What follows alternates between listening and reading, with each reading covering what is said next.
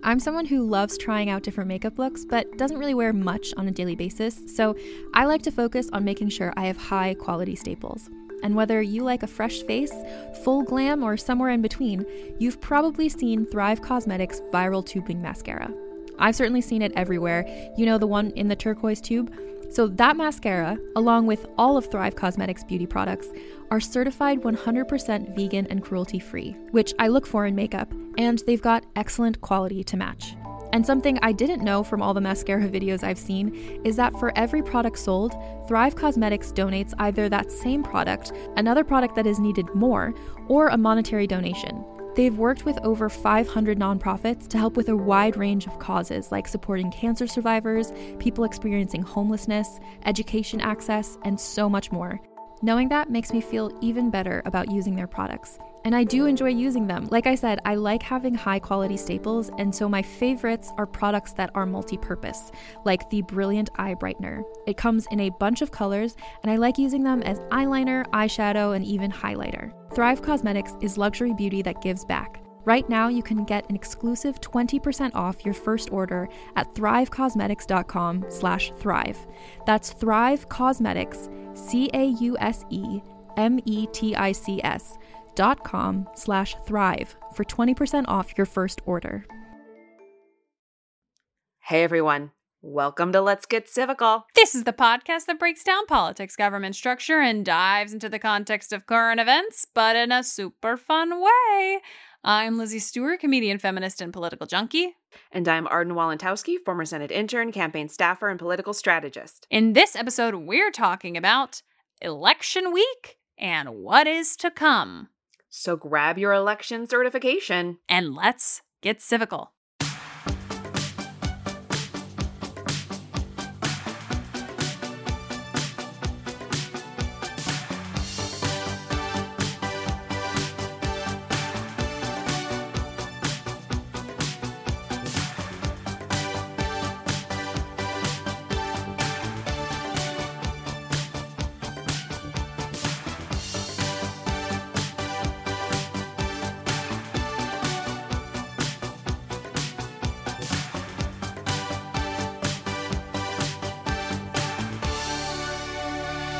Hello, everybody. Hello. Are you okay? Are you still hungover? Are you still hungover? Have you eaten a vegetable? Have you gotten rest? What a week it has been. Seriously, like just an emotional roller coaster. Totally. And what's crazy is when obviously we didn't really talk about the election in our Liberty Bell episode because we specifically didn't want to talk about any election things in our Liberty Bell episode. But the one before that, when we were talking about how the week was going to go and how, like, you know, it was going to take several days. Yep. And basically, when I look back, I'm like, this went exactly how I predicted it would go.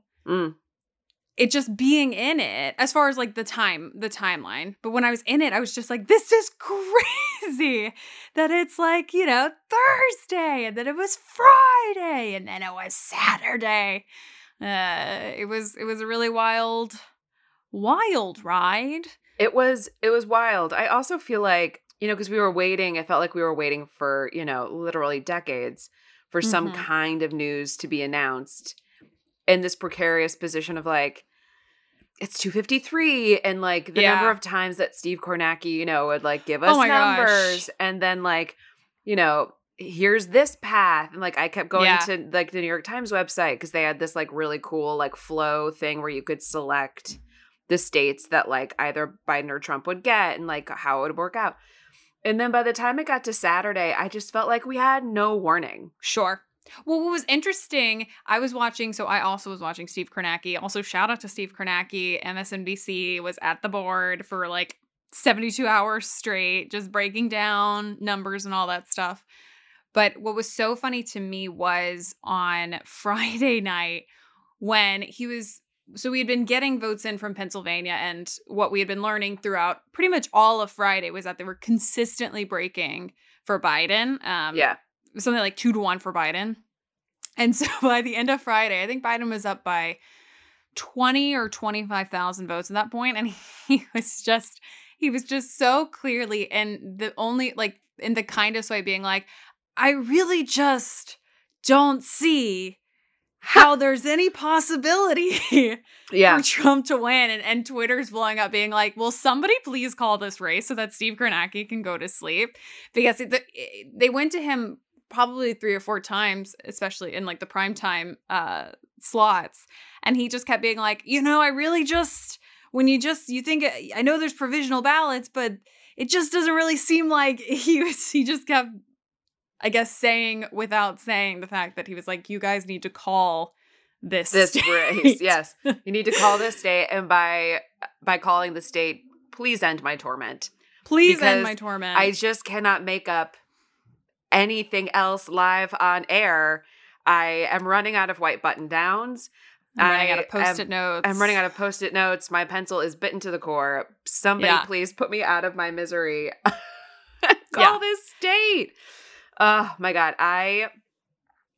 So I went upstate to a friend's house for the weekend just to like hang out. And I had driven down to the grocery store at 11 o'clock. And on the way, like I was listening to other things, like completely like not paying attention to election stuff, and like the 1 hour that it would have been helpful for me to like have the news on. And I get back and I'm like making an omelet. And my mom calls me and she's got like tears in her eyes. And she's like, he won. It's over. And I was like, what? Yeah. What are you talking about? And so I like flip open my laptop, put on MSNBC, and just enough time to see like Joe Scarborough be like, Steve Kornacki needs a raise. Please go to bed. I saw that too. And Steve's like, yeah, I do. I do need a raise, man. I do need a raise for doing this. Yeah.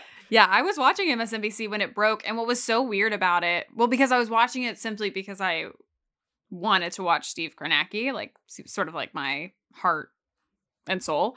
Yeah. And they were doing a segment and talking to somebody else. I mean, like the whole 72 hours, they were just grabbing anybody who could talk about the same things, but like a little bit differently, like this advisor, this former person, this former senator, whatever.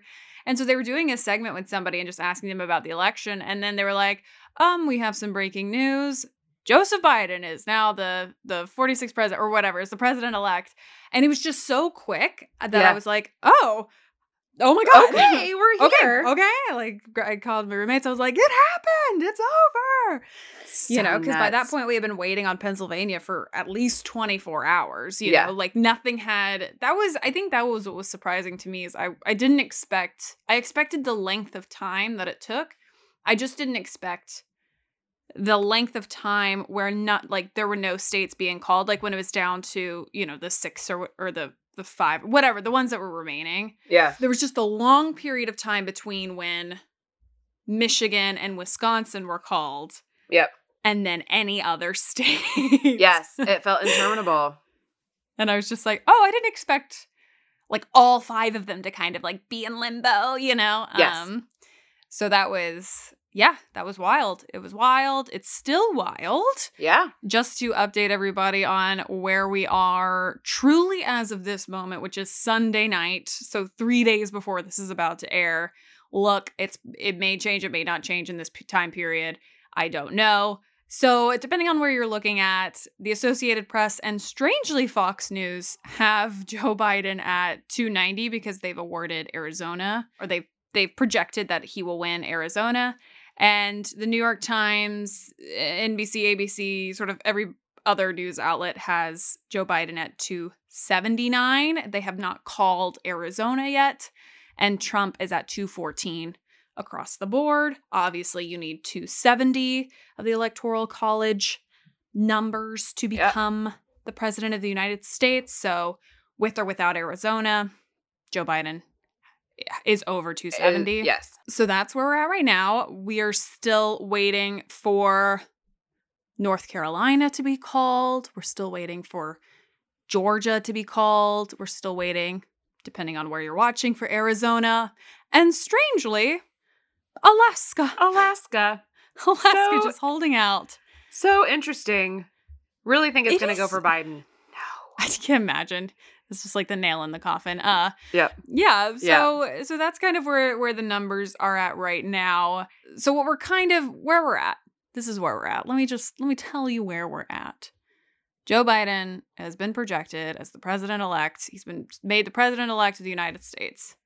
That basically means that, according to all of the independent projectors, news desks, across all of the networks, mind you, again, and this is including Fox News, everybody has projected that there is no path forward in which Trump can get to 70 of the votes. No. As is. Yep. So, with that, as in any presidential election in modern time, it comes out, it is projected who the winner will be. That's never really been widely contested other than Bush v. Gore. Yep. It was, when we were, which we talked about in our Bush v. Gore episode, when, of course, Florida was kind of up in the air. But I'm going to talk a little bit about the legal challenges that had started beginning throughout election week, honestly, as everybody saw. Yep. And what potentially may happen moving forward. I think the one major thing that I want to obviously differentiate between Bush v. Gore, which is kind of the only thing we can really look to for like modern precedent about how a potential judicial system intervention can play out.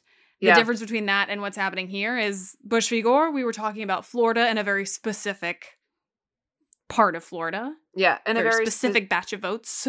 Yeah. A very specific and a recount. Very specific set of circumstances that had to do with like the way ballots were punched, how they were counted, what was the method by which we were going to count some of these votes. And when we were it was very, very specific.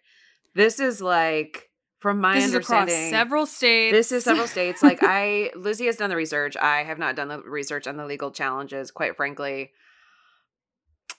There's no hope. I don't see it happening for one Donald J. Trump.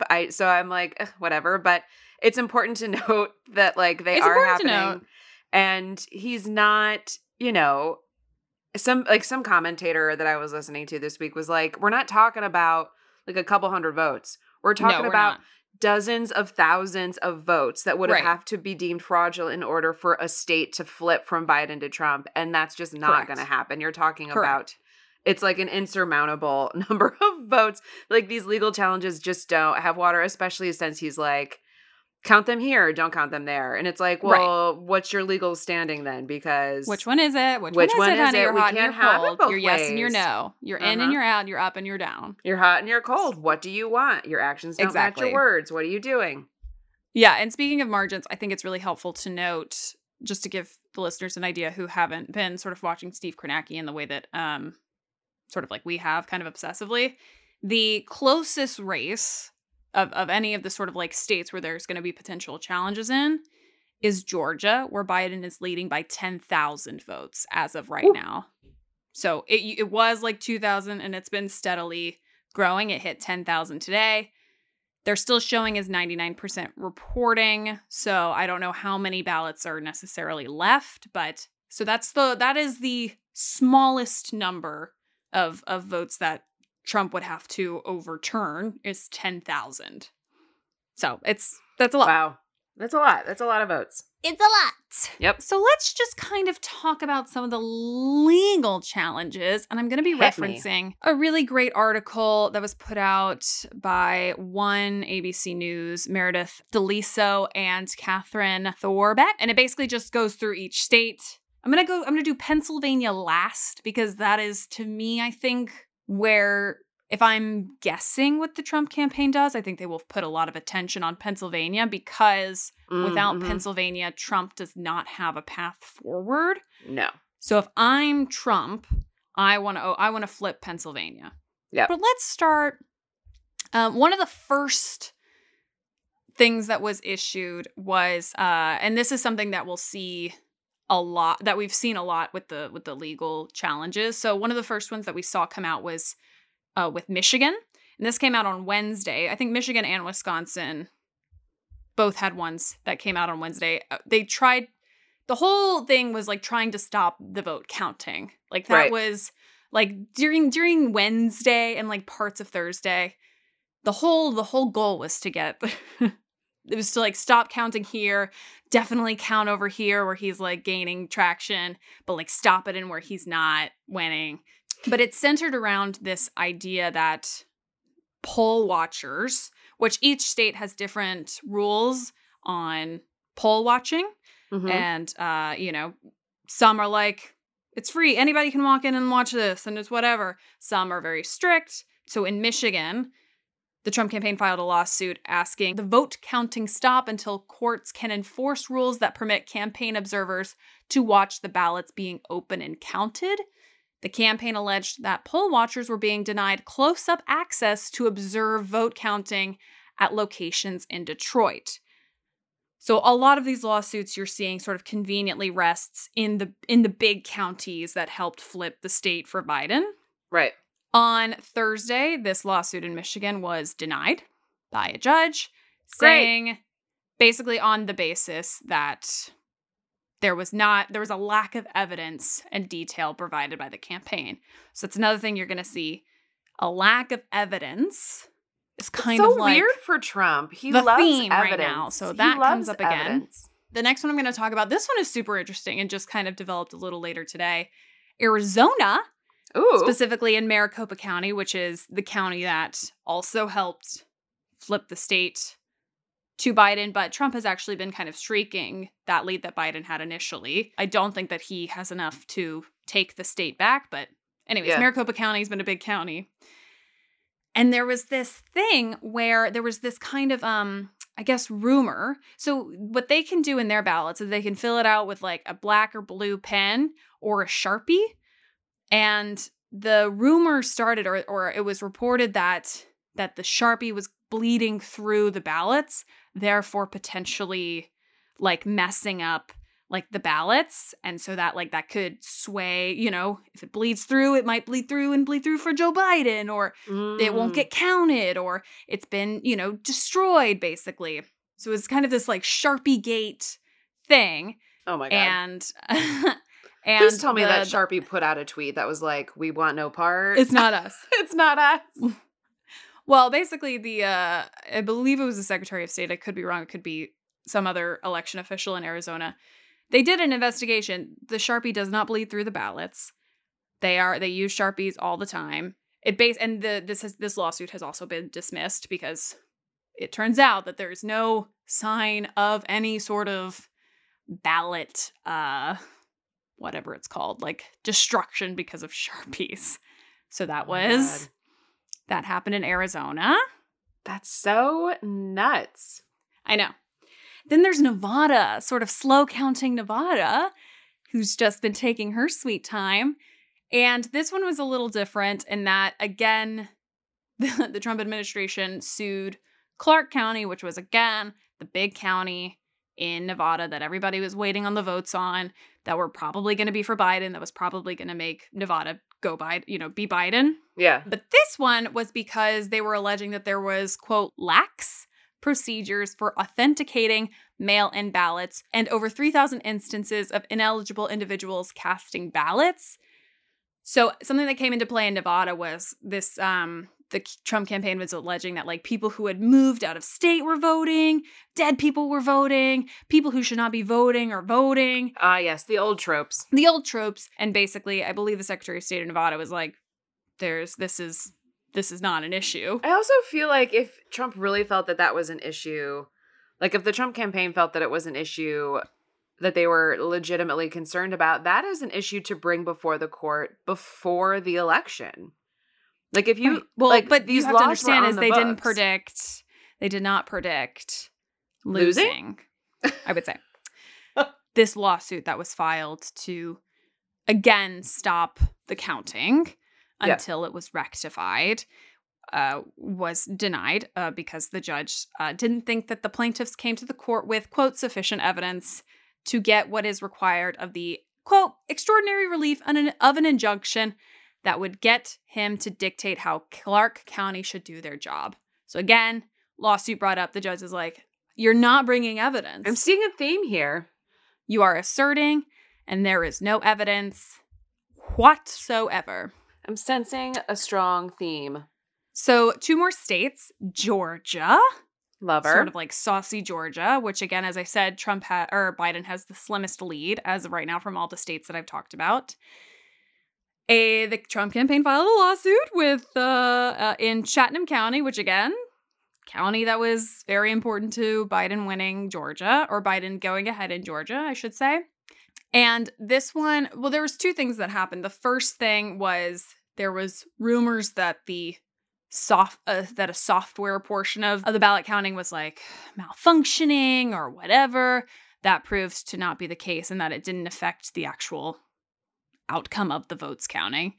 The second one, major one, was one about how they were alleging that ballots were being counted that came in, mail-in ballots, I should say, that came in after the state's deadline for mail-in ballots to be in, and they were still being counted. And that lawsuit was dismissed by a judge citing lack of evidence that the ballots referenced in the petition were received after the deadline. So, once again, no evidence. No evidence. No evidence. And now let's finally talk about Pennsylvania. Because again, like I said, I think this is, I don't know, if I had to guess, this would be where I would focus my efforts. Because you really do need Pennsylvania at this moment. Yeah. So Pennsylvania has already had a lawsuit, sort of war going on between Pennsylvania Republicans and Pennsylvania Democrats, mostly based on the extension of the mail-in ballot deadline.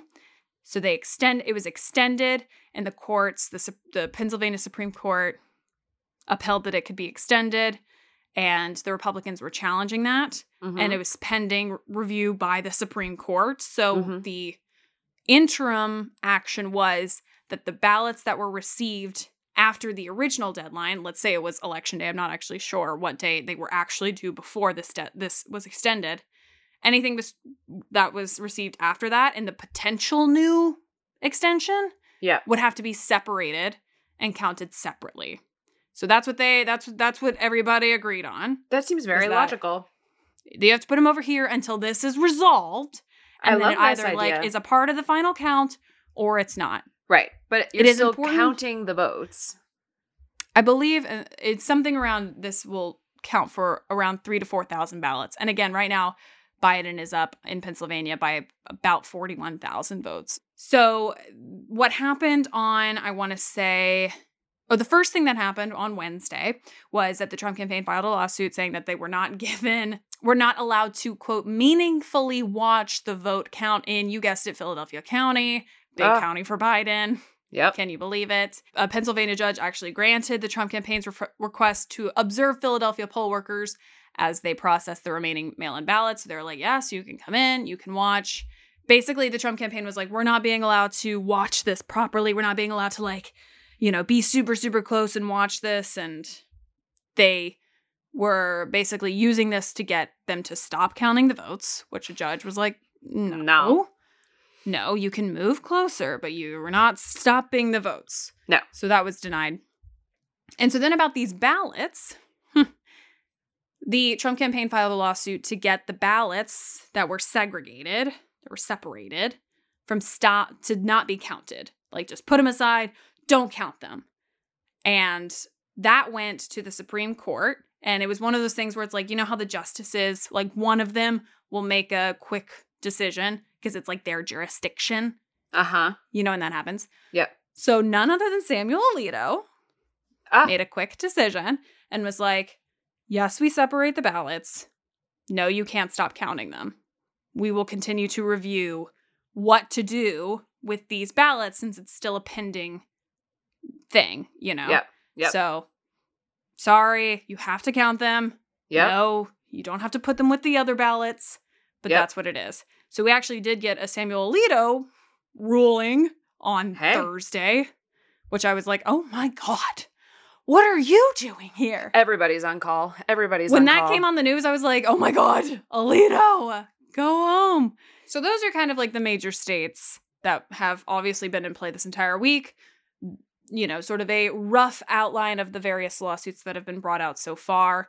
I could safely say my opinion is the Trump campaign has had slim to no legal victories thus far. Thank God. In any of the states that they have so far targeted, which have all been states that have come into, like, the last states that were, came into play as far as deciding the projection of how this election was going to turn out. Yep. So the other thing to note is that the campaign did announce that they were going to file a series of lawsuits on Monday, which is tomorrow for us and 2 days ago for those of you listening. So I don't know yet what that's going to be. My guess is that it's going to center around, obviously, claims of voter fraud. It's probably going to continue to center around poll watchers not being given, accurate access to ballot counting. They might request recounts in some places that they are, allowed to request a recount for, although those margins are widening, so that's not really looking good for them. No, it's pretty crazy. So again, I don't necessarily know exactly what the legal challenges are going to be. What I'm going to do is, if we do hear tomorrow what they are, I'm going to insert Future Lizzie in right now to tell us what that update is, so we are up to speed. So Future Lizzie, let us know what has happened. What has happened? Hello, it's Future Lizzie, and just like I teased when we recorded this episode, we do have a couple of updates about the sort of legal challenges that the Trump campaign is sort of mounting against the election results. I would say 2 to 3 big things. The first one is an actual lawsuit that they filed in Pennsylvania, heard of her, where they basically are trying to stop the certification of the election results in that state. We will go over what election result certification is a little bit later in this episode, so you can learn more about that.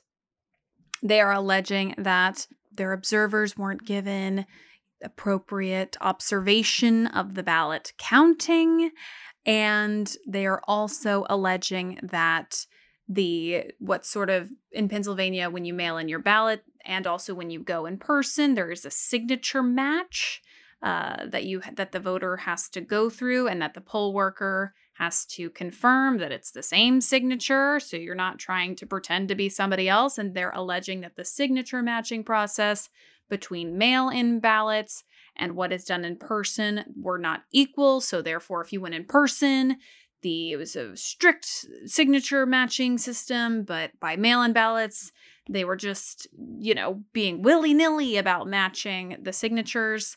Again, worth noting, no evidence to support any of this.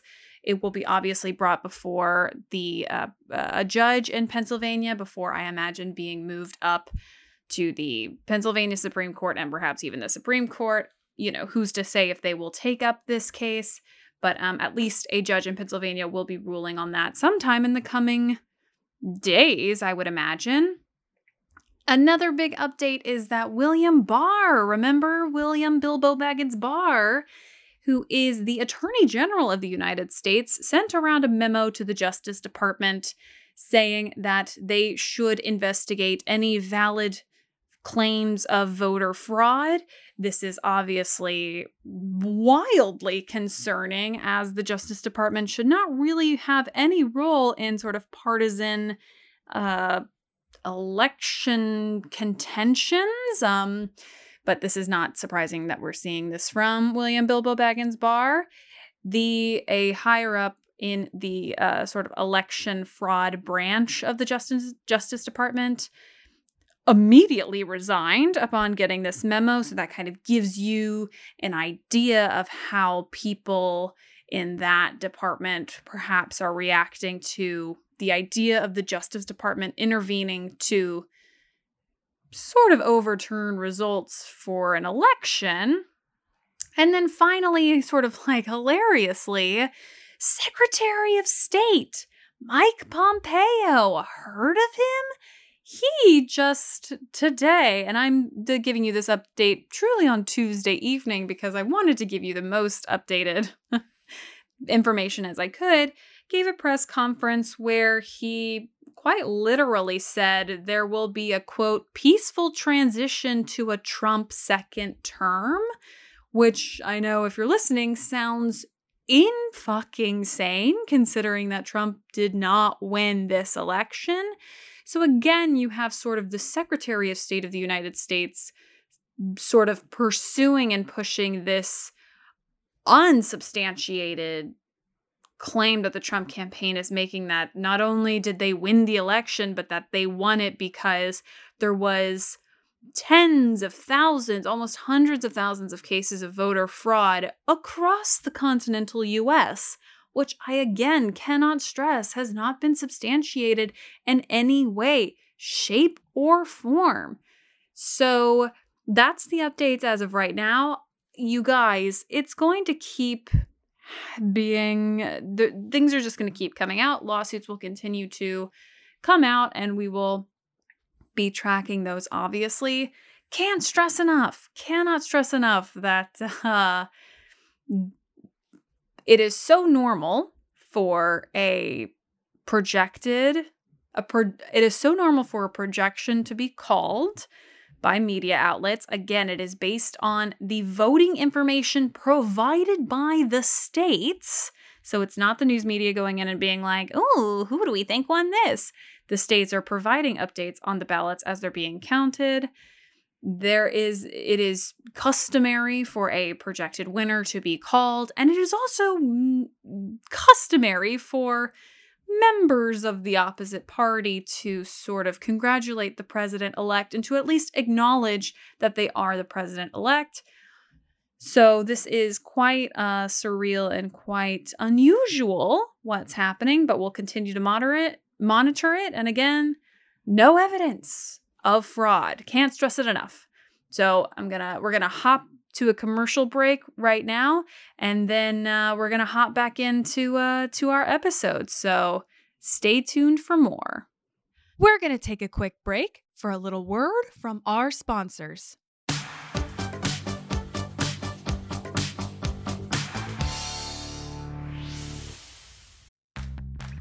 Are you ready to shop?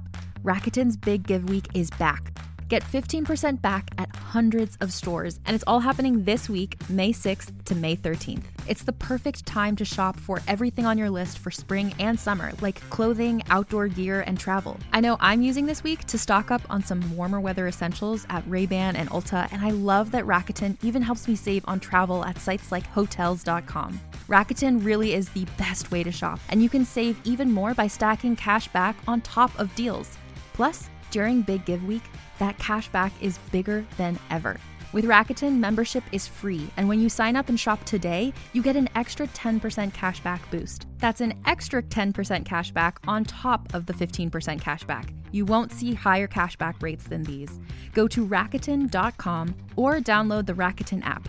Rakuten. Shoppers get it.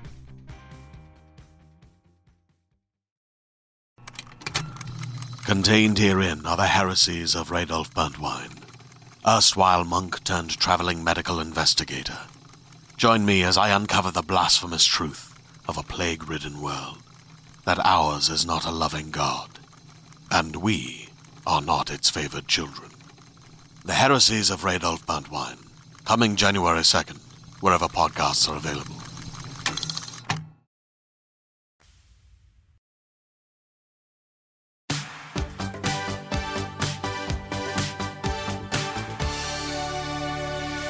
Yeah, that's where we're at. That's where we were at. That's the week that we've had.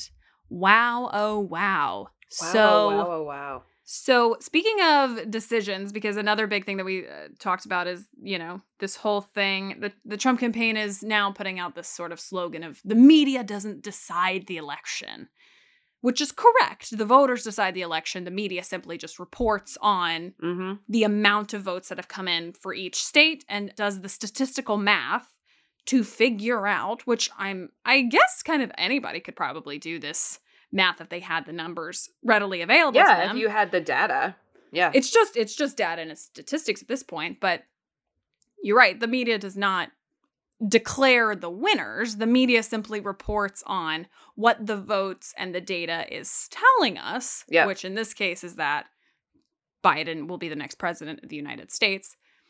But something that Trump tweeted, God help me, I think yesterday or today, who Times is construct was that Times is not real.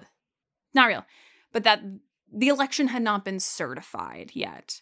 And that is true. So we're going to talk about canvassing and certifying the vote, what that means. So right now, everything is a projection. Joe Biden is the president-elect. It is, this happens every single election, presidential election. This is exactly how it works. This isn't a new thing. This always is how it is. Everybody learns who the president is because the media projects who it's going to be. So again, not new. But so this information is coming from the U.S. Election Assistance Commission, which we love to see. Yep. So, quote, the outcome of the election is not official until the completion of the canvass of votes and certification of results, which sometimes may be several weeks after Election Day. The purpose of the canvass is to account for every ballot cast and to ensure that each valid vote is included in the official results. For an election official, the canvass means aggregating or confirming every valid ballot cast and counted, absentee, early voting, election day, provisional, challenged, and uniformed, and overseas citizens. The canvass enables an election official to resolve discrepancies, correct errors, and take any remedial actions necessary to ensure completeness and accuracy before certifying the election. So this is basically, they're going through making sure everything is good. Everything's kosher. Everything's good to go. Everything's good to go. People who voted, who are supposed to have their vote counted, they get counted. No irregularities. No irregularities. Granted, also, let me say this as well. There are going to be handfuls of cases where you're like, oh, this shouldn't have been counted. We are talking in at most hundreds, not thousands. It is quite unusual for there to be massive voting irregularities. And by unusual, I mean it has never happened before. And even hundreds, I think statistically would be like... it's a stretch. I'm saying hundreds across the United States. Yes. Not within necessarily one state. A single state, yes. The Canvass Board may be responsible for releasing the certification of election results after it reconciles the results from precincts, early voting sites, absentee voting, provisional and challenged ballots, and uniformed and overseas citizen ballots. The certification of results often includes information about the following. Number 1, reconciled precinct totals, including provisional and challenged ballots. Number 2, reconciled vote center totals, including provisional and challenged ballots. Number 3, reconciled write-in totals, including provisional and challenged ballots. Number 4, all duplicated ballots. Number 5, all replacement ballots issued at the polling site after a ballot was spoiled. And number 6, all rejected ballots. The documentation of the Canvass Board's activities is published everywhere. It is given to both candidates. Everybody gets these results. Everybody gets the results. The public can see them. They're accessible. If you really want to go like deep dive, you are, which we do. Please go, be, and report back. If you want to deep dive into the certification of Arizona's ballots at some point, like, please hit us up. Please do it.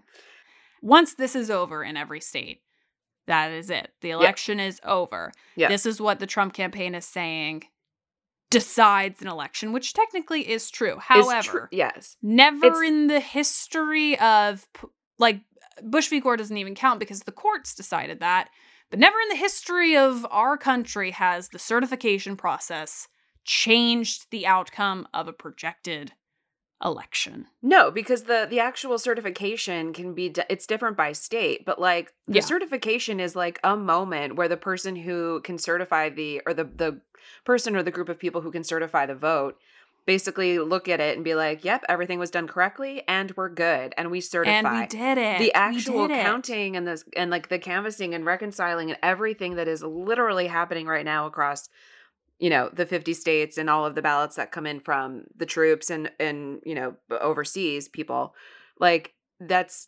all of the meat of the work is happening right now. And that's what Trump is trying to stop in multiple states. He's actually just trying to stop the counting of the vote. The certifying is like, the certifying matters to him because that's the point at which like he can no longer Right. fight it. I mean, I guess he could in some way, maybe in a court of law. Hard. I mean, like it would be really hard.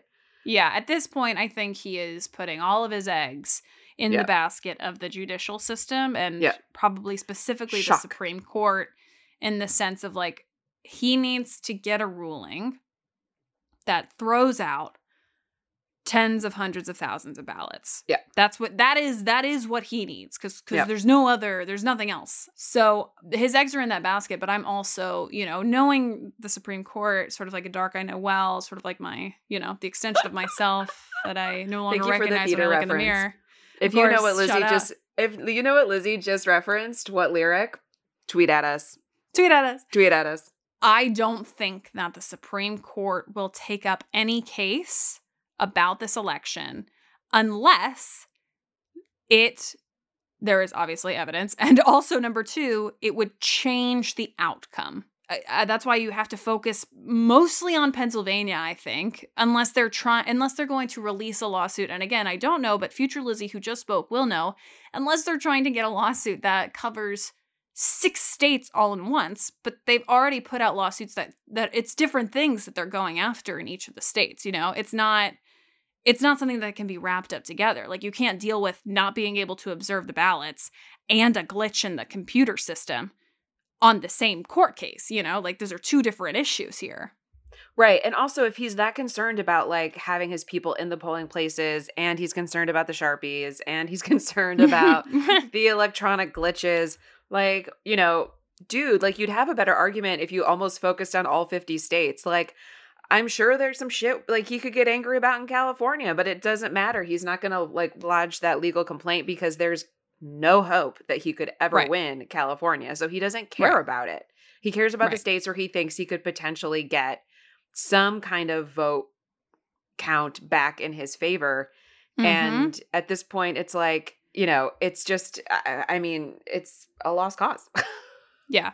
It's a lost cause. I mean, and I know that we're dealing with a 6-3 conservative majority in the Supreme Court right now, but without something unreal coming out as evidence, in which, I mean, they're filing a lawsuit tomorrow, so they must think that they already have some sort of unreal evidence, but quite simply, nobody else does. I don't think that the Supreme Court will take up this case, because the margin that he needs to get back is so large now that I can't even imagine a situation in which you throw out over 40,000 ballots, which is what the lead is in Pennsylvania. He'd have to win that in multiple states. Like, say he takes Georgia. I mean, he's going to take North Carolina. He's going to get Alaska's 3. Like he's going to have to win multiple legal challenges to get to 2 like there's just no. Yeah. It's a long shot. It's a long shot. So that's where we're at now. I am operating, because I feel very confident about this, I am operating as though Joe Biden is the next president of the United States, because that is what the numbers, the math tells us. And if not, we're all gonna, I mean, like, could you imagine the entire country celebrates? Instagram, Twitter, all of the social media is full of people like, fuck yeah, Biden, and like all of that. And then it comes out that like Trump, I mean, like, that's worse than the Javits Center.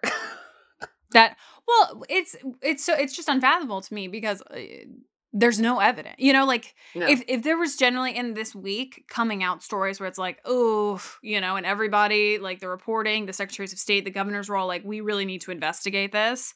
Yeah. I would be a little more anxious, but nobody Democratic or Republican has that is involved in the election counting process has come out and been like, this is a thing.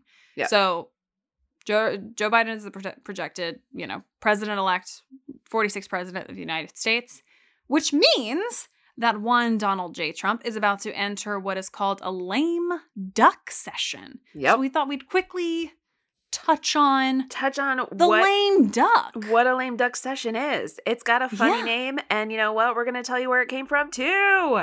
Yes. So all of this is coming from the Senate. We know her, we love her.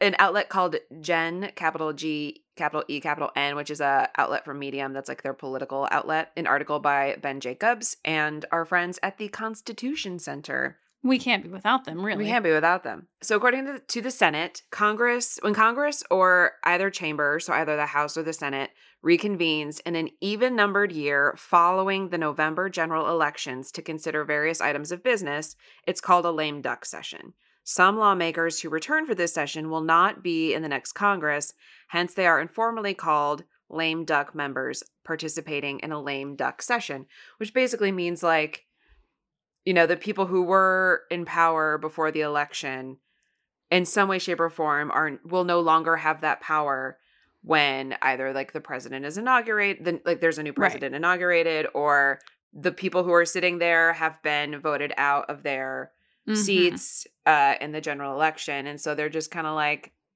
hanging out. Today, this is from the Constitution Center. Today, the session period usually lasts from mid-November to the Christmas period in election years, but can extend to January 2nd of the following year, depending on like if they want to call people back.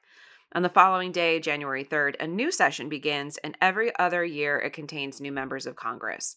So the members of Congress in the House, they get elected every 2 years in even-numbered years, and then they go and they, you know, if they are going back to Congress, to the House, they'll go back on the 3rd of January in a new cycle. So this is from Ben Jacobs at Gen, quote, according to the Congressional Research Service, the term lame duck comes from 18th century Great Britain, where we know her, we love her, where it was applied to bankrupt business people who were likened to wounded waterfowl. Sure. Just call me a wounded waterfowl. I am a lame duck, if ever there was one. Hell Hi, yeah. Columbia. The term was eventually extended by the 1830s to elected officials with a limited and discrete tenure in office remaining. So in that sense, we can apply it to Trump because, thank you, America, he has a limited and discreet tenure in office. He does have a lot. He sure does. He sure does. He sure does. So it's, you know, generally considered a period of like, what are we going to get done? What could we possibly, like, who's going to do what? Yeah. You know, especially if the president isn't coming back and he is in his first term, depending on what turnover there's been in the House and Senate, generally it can be considered like just kind of a dead period. Right. You give like awards, you do a pardon here and there. Yes. Hamana sha. But there have been some former lame ducks where things have been more exciting. A little spicy? Than boring. Yeah. A little spicy, a little, you know. So in 1940, Congress met to decide how to address the threat of World War II. Sure. I mean, feels Big. like a good, feels like Big. Exactly what you need to be addressing during a lame duck session. Yeah, yes. For sure. Yeah, for sure. In 1950, Chinese troops entered the Korean War during a lame duck session, and Congress debated the use of nuclear weapons in the conflict. We did not learn our lesson. God. I know. Like, we're still paying the cities in Japan. Like, come on. 4 years later, so in 1954, the Senate met in a lame duck session to consider censuring Senator Joseph McCarthy, a la the McCarthy hearing. Wish you would. Yep. Censor him, honey. In 1974, Congress approved the nomination of Nelson Rockefeller as vice president during a lame duck session. After Ronald Reagan's victory in 1980, the lame duck Congress found a way in a bipartisan manner. Heard of it? Heard of it? Do we know? To pass budget resolutions that were delayed during the election. Great. Bipartisan. Let's work together. Let's pass a budget. Yes, we're going to have to do that this lame duck. Jimmy Carter, when he was in office, reached a deal with Iran just before leaving office in the lame duck. Because there's nothing he can't do. There's nothing he can't do. Except get reelected. Except reelected. Sorry, Jimmy. George H.W. Bush, Papa Bush, rest in peace, deployed troops to Somalia during a lame duck. Sure. And in 1998, a Republican-controlled House approved articles of impeachment against President Bill Clinton. And all that was from the Constitution Center. So, like, generally, like, people think of, like, a lame duck. I think it's also in the name, like, lame duck, like, it's not supposed to be, you know, it's not like, you know, the Wile E. Coyote exciting session. You know, it's like the lame duck. Sure. It's lame duck. It's truly between like Thanksgiving and Christmas. It's like a month and some change. And nobody is paying attention anyway. We're all celebrating various holidays. We're all buying things. We're all spending money we don't have and eating too much food and drinking too much wine. Nobody's paying attention. Correct. Except for the people who, are worrying about World War II and, Somalia. And so, you know what? That's why we sent them. We sent them so we don't have to worry about it. Before the 20th Amendment was ratified on January 23rd, 1933, the new president and the new Congress took office on March 4th. Jeez. Woof. Thank God we moved that back. Thank God we moved that shit back. Like, whoever's idea that was, God bless, Godspeed, rest in peace. Although elections were still held on the first Tuesday after the first Monday in November. So basically the 20th Amendment shortened the period of lame duck by like 2 months. Feels Cut it in half. Feels right. Yeah. Feels right. Yeah. They passed the 20th Amendment because prior to that, this extended period of a lame duck session created real issues during times of national crisis. This is all coming from Ben Jacobs at Jen. Quote, in particular, there was the matter of the Great Depression. Small there is matter. The matter of it. Small matter.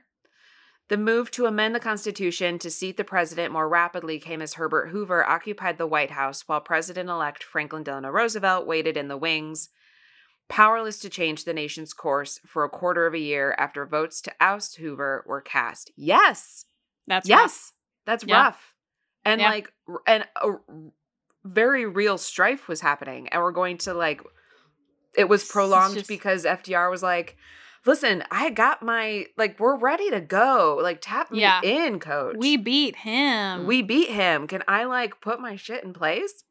Yeah. The constitutional amendment cut the lame duck period from 4 months to 2 months, like we said, which allowed Roosevelt to take office more rapidly and implement his own reforms during the turbulent time of the Great Depression. Put me in, coach. Put me in. I'm ready. I've been practicing. So here are some things that could potentially happen in this lame duck. Again, all of this coming from one Ben Jacobs at Jen. These are just some of the things that he's speculating could happen. Of course, it's Trump. Who knows? Who knows? So, quote, there could be a last-minute push to confirm as many GOP judicial nominees as possible. Although Capitol Hill was once governed by the informal Thurmond rule to avoid confirmation of controversial judicial nominees during the second half of a presidential election year, this clearly does not apply anymore. Clearly not. Clearly not. Trump still has the full powers of the presidency available to him as a lame duck, which means he can issue executive orders, he can do other things. These are only limited by his tenure in office. So once he is no longer in office and Joe Biden is sworn in as president, he no longer has these powers. While Trump could successfully push the Department of Justice to prosecute political enemies, those prosecutions would only last until he leaves office, because when he leaves, his appointed administration officials also leave. It's part of the transition. It's all done. Joe Biden's people would come in, and for sure, Joe Biden would stop those procedures. For sure. For sure. So he could, any executive orders issued during the transition period could also be instantly revoked. And Joe Biden's already talked about some of the executive orders that have been issued, even in the earlier parts of the Trump administration. Yeah. He's already talked about overturning those and revoking those. Trump could still issue a host of federal regulations through the formal rulemaking process. Many could be overturned by Congress under the Congressional Review Act. This provides that simple majorities of both chambers of Congress can override any federal regulation within 60 days of it being submitted. So a little bit of a fail-safe on the formal rulemaking process from the Trump administration. He can also still fully exercise his powers as commander-in-chief. He can declassify information as he sees fit. The only truly unlimited ability left to Trump is the power of the pardon, which we did an episode on that, God, way back when. So long ago. So long ago. It's still so relevant. It's still so relevant and so good. I love that episode. Yeah. Well, we talked about Joe Arpaio, who was the former sheriff of Maricopa County in Arizona. Yes. That has now, is currently trending blue for Biden. So it is sort of an irony of sorts, the full circle effect, really. Yes. We read his pardon out loud in the podcast. Mm-hmm. Yeah, so Trump could use his power to pardon. He could use it freely without any kind of political consequences. And of course he would, because he's out of power Yeah. He could pardon anybody that he wanted. He could pardon associates, donors, or even himself. I love that. I know. Love that for him. Love that for America. Trump's pardon power only applies to federal cases, not to violations of state law. But other than that, there are no limits. So, if New York State continues to go down the route, which I'm sure they will, of investigating him and prosecuting him for various things that he has done that were illegal or presumed to be illegal, he could pardon himself for anything that could potentially reach, federal charges. But anything that happened within the state of New York that the state of New York wants to prosecute him for, he has no power to excuse himself from those. Yeah. No, I foresee, because Mitch McConnell has said that he wants to now strike a deal for coronavirus, which thank you so much, Mitch. So grateful to have you. So grateful to have you on board. So grateful to have you on board. Thank you for finally addressing sort of pandemic relief of a pandemic that's been raging for 8 months. That he came out and said that that's a priority for the Senate, is negotiating a coronavirus deal. So with Trump or with Biden? With a corona, with I think in this next, when the Senate comes back. Oh, in the lame duck? I think, could be wrong. He could have meant the new session. Yeah, officially, but I thought he meant in the lame duck session. No, I'm sure. I hadn't heard that. I'm sure he does, because his goal is to spend less money, and it's going to be harder to negotiate the less money part of the wanting to spend less money with a Democratic president who will be like, no, spend more money. But also, I can't even imagine Trump signing a bipartisan coronavirus package at this point. Only in crayon. Sure. Exactly right. So that my point being that, like, my guess would have been that they would have gone the confirmation judges route, because that's all they've been doing for 4 years, is just confirming a mass amount of judges. Yeah. But I don't know. I think that Trump is going to be so preoccupied with trying to get the election results overturned for the next through November. Yeah. Then you're talking about 2.5 weeks of December. And then it's over, right? Like, then, then the lame duck session time is out. Senators, congresspeople, they've gone home. Yep. They've gone home. Yep. So, nobody knows what to expect from this lame duck session. I think all eyes will be on whatever legal proceedings they try to bring forth. Obviously, again, I can't, other than sort of like very staunch Trump supporters and Trump supporting congressional people, you don't see a lot of sort of more moderate and or liberal people saying, oh my God, this might actually turn around for him. That's just like not something you're hearing at all, sort of like across the board. In fact, no. like, I feel like it's only Giuliani. It is only Giuliani. And if Republican leadership, Republicans have mostly been silent, although George Bush today was like, congratulations to President-elect Joe Biden. He made a statement. Yeah. I saw Romney made a statement. Romney made a statement, but Mitch McConnell hasn't made a statement. I think Lindsey Graham has said he'll support Trump's legal pursuits, obviously.